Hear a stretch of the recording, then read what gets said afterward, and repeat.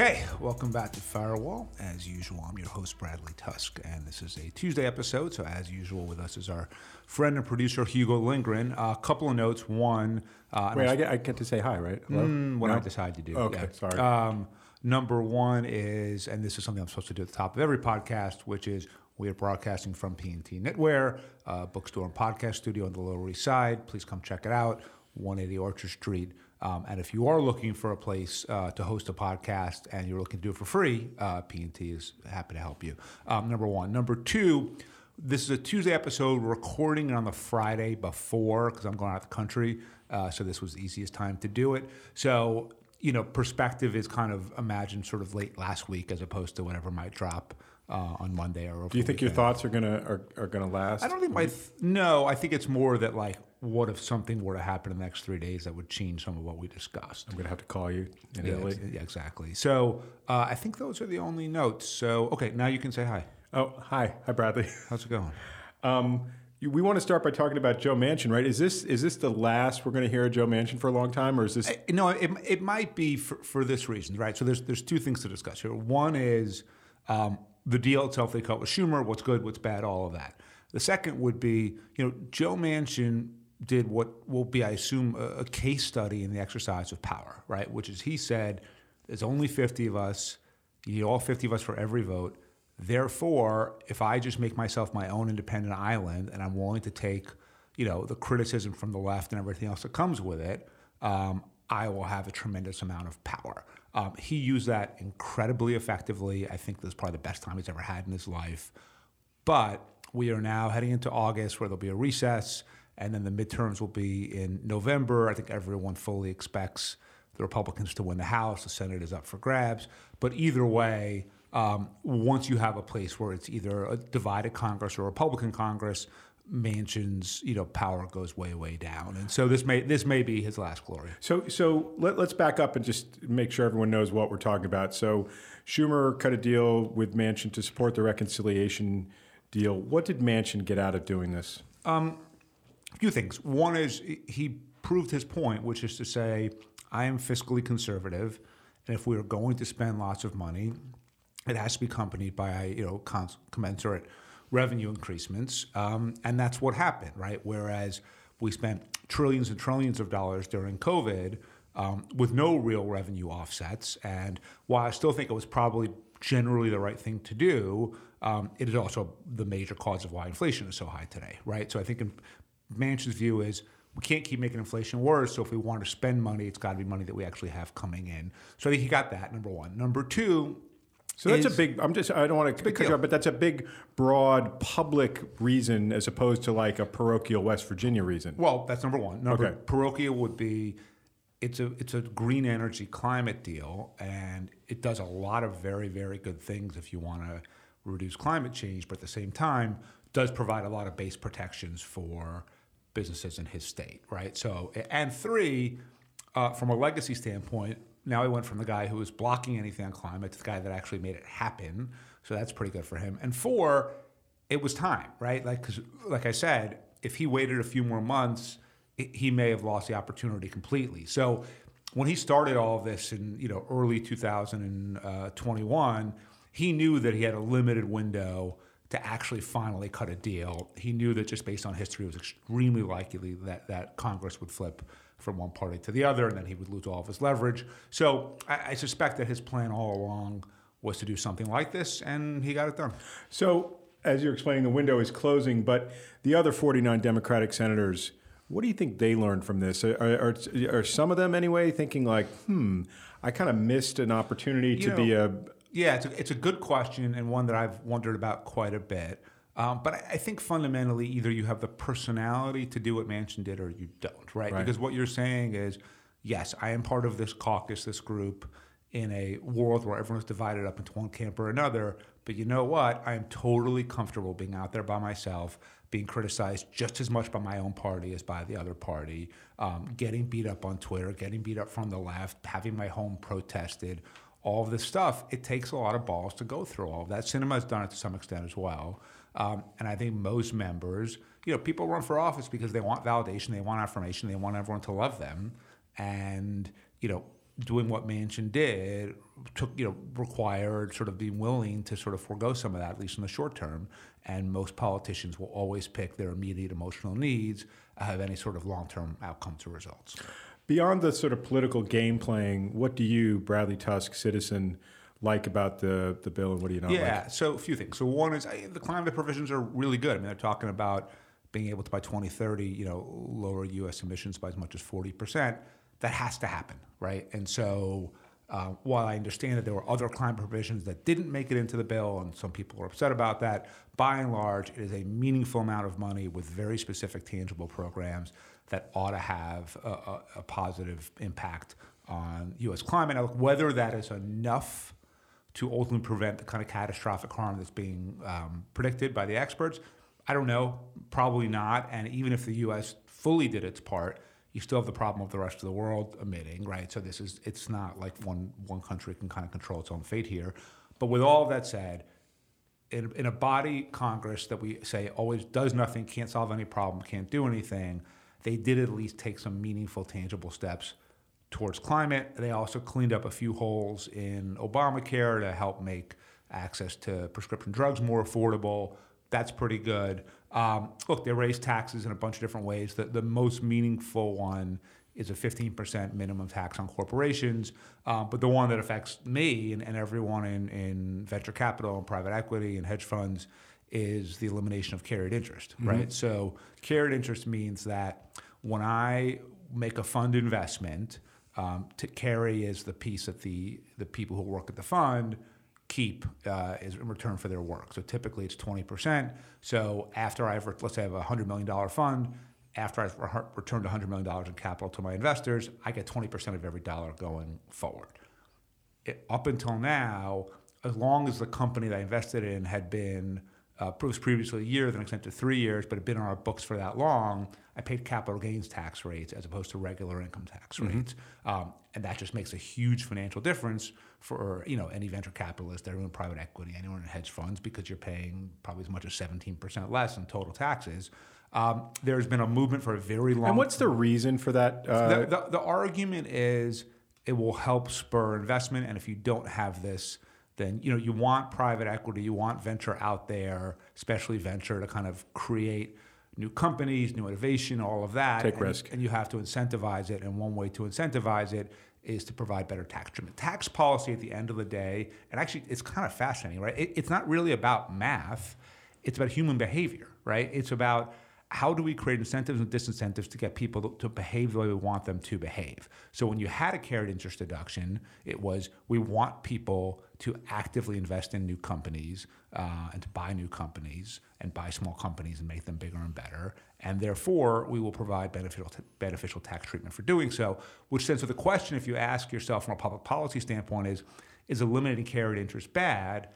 The real question is, okay, will people like me now make fewer investments or quit investing altogether because our tax burden is higher? I don't think so, right? But do you know people, your peers in venture capital, who feel strongly on the other side of this? I mean, do yeah, you? Sure. You do? Most people. Right. But I mean, people that you talk to, I mean, I'm not just reading editorials and like, is there a... But, here's the thing, because 99% of them are pretty apolitical, despite probably thinking they understand politics. So their arguments are, I work so hard, I risk so much, I sacrifice so much, people don't understand how complex this business is. They basically think it's fair that they have this, as opposed to this is really good public policy. And the reason why it's hard to argue this is a really good public policy is, in theory, if they believe that, then we should say, okay, carriage is being eliminated. I assume you're retiring tomorrow, right? And the answer is going to be no. I'll still make a lot of money, just not as much money. Does there tend to be a split between private equity guys and VC guys in terms of how they see it?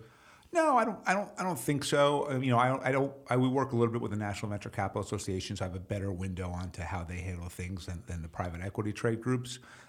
Look, venture is much more hit and miss, right? So if you have a company that really, really hits, you can make a tremendous amount of money, and of course the tax difference can be really meaningful. But for most of the time, if a company's going to zero or you're getting a 1x or a 2x, the differential is not going to be that big of a deal, right?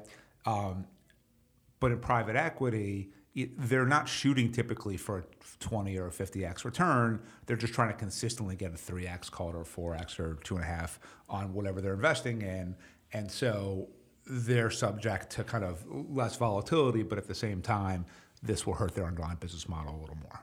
Let's talk about the economy. There's some debate about whether we are technically in a recession or not. Yeah, I mean, we are, if the definition is 2 consecutive quarters of negative GDP, then yes, it was 1.5% in Q1 and it was 0.9% in Q2. So that's the technical answer. But the real question is, are we actually in a recession, or are we in the perception of a recession, right? And that's, to me, what's really interesting, which is there's reality, there's perception, and we now live in a world where they're both so equally shaped by different factors, and each one impacts the other, that you kind of have to look at whatever shaping perception is just as important to reality as reality itself. So why does the economy feel really bad right now?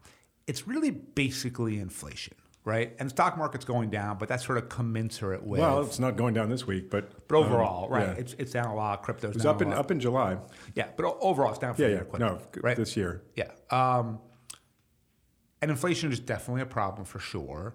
But it's also the result of kind of a couple of different things which should get better, right? So one is the trillions of dollars the U.S. spent for COVID, not backed by any kind of revenue offsets, clearly just put too much money in the system. But the new bill, the Manchin we just discussed, does have revenue offsets. So if we go back to a world where Congress is paying for whatever it is they're spending, that gets better.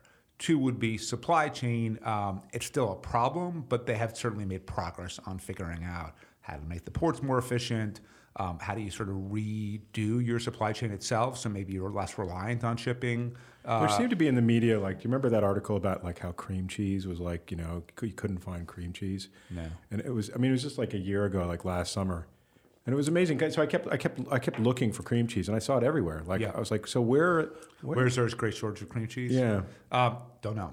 So that's just to sort of underscore your point that there's this, you can find in a place as big as the United States sort of moments of scarcity or abundance or whatever. There are car lots that are just absolutely overflowing, and there's some that are empty. So it's hard to figure out. And then the data. I love this. Jerome Powell a reporter was asking him about the sort of future rate hikes, and he said all their decisions would be data dependent. And it reminded me of the follow the science thing that every governor and politician was talking about during COVID. Data dependent. And you're like, well, what data and what exactly does that mean? Well, and what shapes the data, right? Yeah. So but look, ultimately, if you think about it, the causes for the economy now would be inflation and a tight labor market. Right. The labor market is starting to soften because interest rates are going up, which means demand for consumer products goes down, which means therefore you need fewer people to do the work, number one. Number 2 is because the perception of the economy is worse, all of a sudden leverage shifted from the employees back to the employers.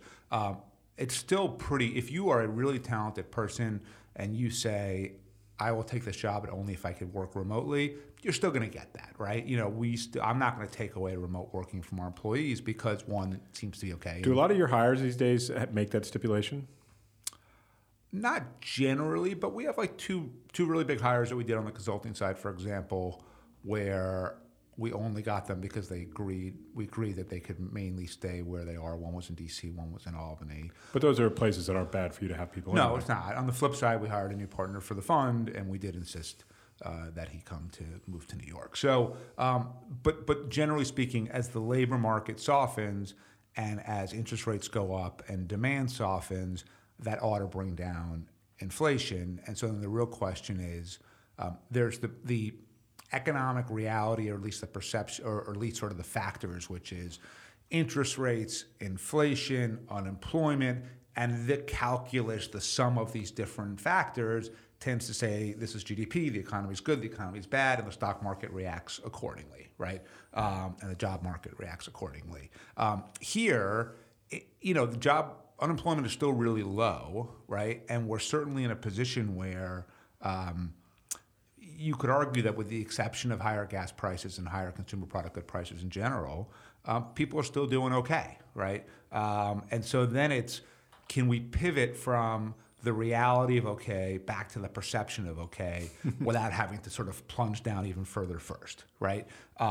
So it's hard because this is all pretty new, right? And so Jerome Powell made his statement. What do you mean new? The means of communication have changed so rapidly and their usage over the past 20 years that it used to be that the information that was being evaluated by the markets, by the public, to kind of decide if the economy was good or bad was much more static and fixed than it is today. So Jerome Powell can say... Probably much less widely sort of debated and understood, right? Right. Powell can say it's all data dependent. And I think he's right. They're going to raise rates or not based on inflation and their attempts to curb it. But at the same time, a lot of perception goes into creating that data. Right. And I think that's somewhat of a new phenomenon, right? So question is why? One is the obvious answer of everything, which is the internet, right? So the internet tends to take trends and make it seem like this is how everybody feels and this is how it always is and always will be, right? And so, for example, crypto boomed when the internet was sort of pro-crypto. When the internet decided they were not pro-crypto, crypto fell quite a bit. Did the underlying value proposition of crypto change? No, not at all. In fact, in theory, it should be even less volatile because it's not even based on an asset class that has P&L, right? So if a company has P&L and losses exceed expectations or profits don't match it, then it kind of makes sense for the value of that company to go down. You know, crypto is basically just based on sort of ideology and momentum. Now, look, it does bring into question, we talked about this on the podcast a few weeks ago, would it be better to limit the amount of tokens traded to those that have some sort of intrinsic value only? I still think that would be a good idea. But overall, it's the macro perception that is shaping how we feel about the economy, how we feel about the markets. And we're in a world where we're in a constant sort of hyper feedback loop because of the internet and social media especially. B, the earned media itself has flipped so much. So instead of it being, we're going to report the news and kind of let you decide, we are aligned with this particular segment of the political wing realm, and we are going to say everything that sort of works to their advantage. So if you are Fox News, even if ultimately you say, the job market is still, most people are working and yes, inflation's up, but overall it's really not that bad, that would be perceived as good for the Democrats, right? And their viewers, and the way they make their money is by being hyper partisan and only taking one perspective. So therefore they have to write, the economy is really weak, just like most of the mainstream media did that to Trump during his term. So you're reporting that now only seeks to reinforce certain political views totally independent of the actual facts and logic on the ground. So you combine that with the speed of the internet, speed of social media, speed of Twitter, and then also finally is kind of bad leadership, right? So like, yes, the Manchin thing is a victory for Democrats in Washington. It's a victory for Biden. It's great. But overall, if you have a world where you see that the perception of the economy is collapsing and you need to head that off, I don't think the Biden administration has done a great job there. They've either basically pointed fingers at other people, like saying, it's Putin's fault, or it's the fault of these massive shipping companies that can't get their act together.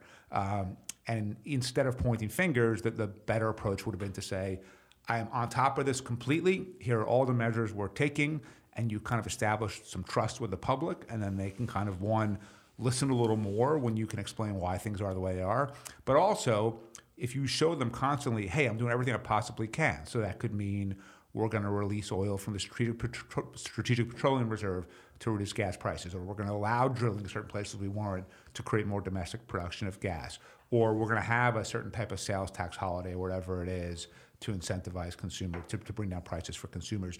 You could come up with creative stuff all of the time and do it. That's not the approach of this White House. Well, it wouldn't even have to necessarily be that creative. I saw a pretty interesting graph on Twitter, the hated Twitter, that showed that, on a number of sort of key indicators, Trump's greatest economy ever of 2018, like the current economy in key metrics, is basically stronger. And so there's plenty of things to talk about that aren't that don't have to be, it's not lipstick on a pig. No, but it requires nuance, which your old business journalism has lost completely. The internet never had it to begin with. And a truly extraordinary political leader, which obviously we don't have with Biden, certainly didn't have with Trump, can't really shape it to say, this is the reality, trust me, believe me, and let me establish that trust. And maybe we just live in a world where no political leader can do that at this point. But certainly Biden hasn't been able to. Obviously, certainly Trump couldn't. Let's talk about the fund, and some of the conversations you're having with your portfolio companies about what the recession means for them and how they should be thinking about their business. Yeah. So, whether the recession is real, perception, or some combination of the two, the impact upon startups and founders is significant because there are many, many fewer deals getting done right now. So usually, in the past, are you guys slowing your deal making? Yeah, I mean, we're definitely doing deals, but it's not. Everything is moving slower, and in part also because we're not like this mega fund where we cover the whole round. We take the whole round, or we're the lead every single time, and so we lead about half the deals that we're in. But basically, most of our deals require other funds being involved too in some capacity. And even if we want to be super active, if they're all pulling back, it still has the same kind of effect. So, even 6 months ago, 10 months ago, a founder basically could go out and raise money whenever they wanted. And as a result, they could be as free spending as they wanted. They could focus as much on growth ahead of sort of fundamentals as they wanted. They didn't have to worry that much about their burn or their run rate because there was always more money. Right? Now we're in a world where there's not always more money. So what are we telling our portfolio companies? And it's nothing, by the way, that every VC isn't telling. I usually in this pocket. Well, a lot of VCs are super negative. I mean, you guys aren't like that, are you? No, but the advice we're giving them, I think, indicates a bearish outlook, right? Which is, first and foremost, you got to cut your expenses because you have to assume that this market, this economy, this state of mind will probably exist for at least the next 18 to 24 months, which means there's a good shot you're not going to raise money in the next 2 years. You have to take what you have and make it last. Right. So that means cutting operations, cutting jobs sometimes, changing the focus of the business, all of that. So that's number one. Number two is, for a long time, as long as a startup was growing very quickly, kind of hockey stick-like growth, no one really cared about the fundamentals. Didn't matter if you were losing money. Didn't matter if you were, getting all this growth by effectively subsidizing consumers with all kinds of private venture money. It was just growth or nothing. And the problem is, and this is why a lot of companies that were very valued high privately then see their share price decline precipitously when they go public, is yes, all of this growth and potential is very nice, but at some point, the point of a corporation is to make money. And if you are growing because you're effectively just giving shit away constantly to consumers, and there's no real fundamental economics underlying it that allow you to then turn a profit, you're a lot less valuable than you were before. So number two is this notion of growth at all costs. Founders should shift their mentality a little bit to like, how do I build a real sustainable business? And by the way, that should be their mentality anyway, right? So as someone who, I didn't raise money for anything I did till I started doing the fund. And everything else was just bootstrap like most normal businesses. And P has to be bigger than L if you want to make any money. Now look, the other businesses that I have outside my fund are not super high growth technology businesses, right? They're personal services businesses of one kind or another. So it's a little different, but I think there's now a little more focus at least on like, are you actually building a company that can make money? So that's number two. Number three is, you have to really be able to sort of have a clear vision for what you want to achieve in the next 18 to 24 months and focus on that. It can't just be like, we're going to try 20 different things and throw everything against the wall and see what sticks. Because if you do that and then you run out of money, you're not going to raise more money, right?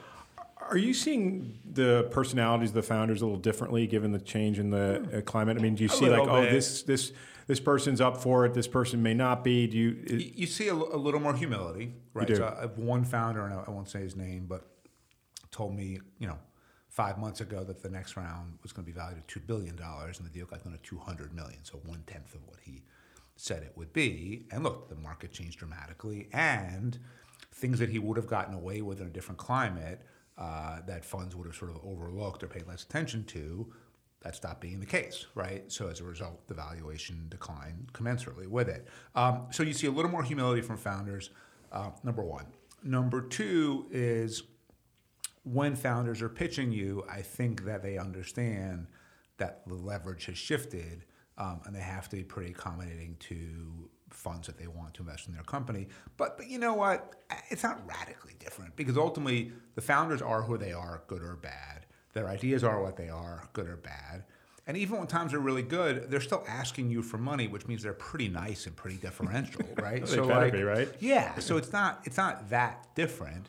But yeah, you see a little bit of change among founders themselves, and then just you don't see this endless rush of reporting in the tech media of just all of these crazy valuations, all of these crazy investments, all of this, someone raising a $20 billion venture fund, all of that stuff, because things have changed. Well, the doom and gloom of the big tech companies, I mean, I'm thinking particularly of Facebook, where I guess Google's also like paused hiring, but Facebook, they had a, digital media growth or ad growth was like, not as crazy on fire as it's usually been.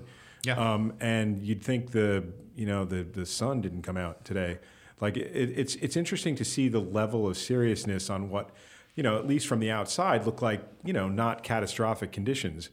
You wonder what they're seeing, or is it just because they're used to these, like this run of great times? Or I mean, it's either used to it, and also because everything was so overvalued, the minute reality steps in and people take a look back and sort of see what's behind the curtain, they get really, really scared.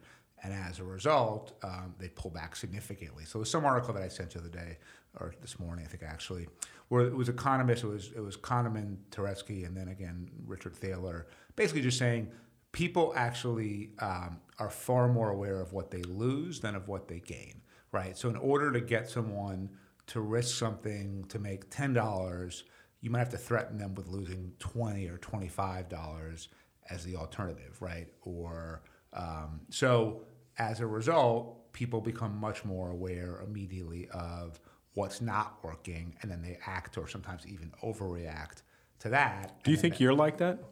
I mean, I think I'm a human being, and all human beings are you like still that. are. It's true. Yeah, despite my best efforts. So, yeah, I think so. Look, I am generally pretty optimistic about the future, and that's why I do what I do for a living. But I totally get into those sort of swirls of everything is terrible and everyone is terrible. I'm usually able to get myself. But that doesn't out of it seem pretty macro oriented. It's not like you're looking at economic data and like it's changing your mood like that, right? No, it's not. But think about, let's shift from the economy to politics, right? If you were to listen to this podcast on a consistent basis and be asked by someone, what's Bradley's political view? It's that everything's a fucking disaster, right? Everyone's stupid. Everyone's corrupt. Everything is bad.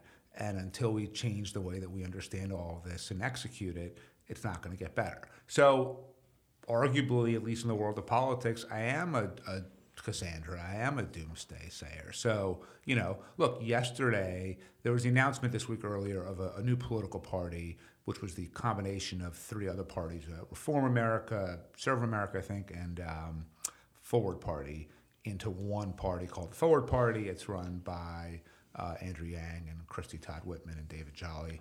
And I've been part of a little bit of the brain trust in putting it together. And even then when the comms people yesterday asked me for a quote, my quote was like, anyone who thinks the status quo is okay is delusional. This is our last best shot. We're not going to be one country in 25 years if we don't fix it. And that's why this is so important. But it was a quote basically loaded with catastrophic comments, right? So I think overall, yeah, I think I'm as susceptible to this as anyone. And look, I also grew up in this sort of immigrant New York Jewish culture where, for some very fucked up reason, there's this perception of kind of nobility in suffering, right? So whoever has it the worst is ultimately the best person, the person that deserves the most of your sympathy. And people go so far out of their way to talk about how bad everything and how hard it is for them. All that really does is make them miserable, it makes their spouses miserable, it makes their families miserable. But nonetheless, at least in certain cultures, you grow up thinking that, I actually am a fuller person, a better person, whatever it is, more complete person, if I have all of this suffering, and therefore you kind of lean into that. How has your understanding of the economy changed from, as you've moved from being a political guy to still being a political guy, but having a one foot firmly in the sort of investment venture capital world? You're talking about it now with a pretty serious sophistication. Is that something that you were kind of good at before and schooled in before? Yes and no. I happened to go to law school at the University of Chicago. It is a completely law and economics-based curriculum. So I think the law school is. Yeah, so I was exposed to much more of that than I think your average law student might be. And then in government, I was responsible for Illinois for 60, 70, $80 billion budgets, depending on the year. That's a lot of money to be responsible for, right? So, I think I had different experiences. And then also, and this is probably really valuable, before I became a venture investor, I spent 7 years building a consulting firm where it was just dollar by dollar, employee by employee. And I think so I developed a real appreciation for what does it actually take to make a profit? What does it take to actually build a business? And while the thought process, the metrics of venture are different, I think all of that collectively has helped me understand our founders pretty well and to assess and predict what consumers might want. And you know what? If you take the one basic theme of this podcast, which is political inputs shape policy outputs, which means people do what is in their best self-interest at pretty much all times, and you have to account for that. Consumers are kind of the same way, right? So if you can identify what's in their best self-interest and then say, is this product that we're selling, is this service that we're selling, is this thing that the startup is doing going to therefore meet that interest, you can gauge, just like you can in politics, this would be a good investment to make or this would be a bad investment to make. Okay, Bradley, we're going to wrap it up with 2 quick questions for you, and then I have 1 recommendation. Okay. The 2 quick questions. So this week, the Mets beat the Yankees in the 2 games they played at Citi Field.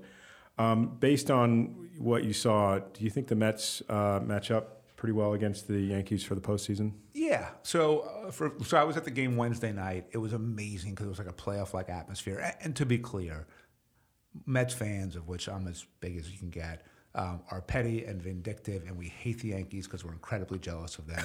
And as a result, we care a lot about their failure. I don't think Yankees fans think about the Mets much one way or the other, right? So just want to beat them, but don't. The fact, right, they want to win the game that they're playing, but if they're playing Baltimore the next night, they're focused on Baltimore, right? Whereas for us, the fact that we beat the Yankees 2 games in a row, and in the first game... Two great games. Yeah, first game we were down 2-0 the first inning, came back to make it 4-2 in the first. In the second game, we were up 2-0 until the 8th. The Yankees tied it, and then we won in the bottom of the 9th. God, that was a terrible Peterson. Amazing. Peterson was bad, but they've got to be able to move some of these starters into the bullpen. So and what it said to me was DeGrom's clearly coming back this week, which I thought was the most encouraging sign of all.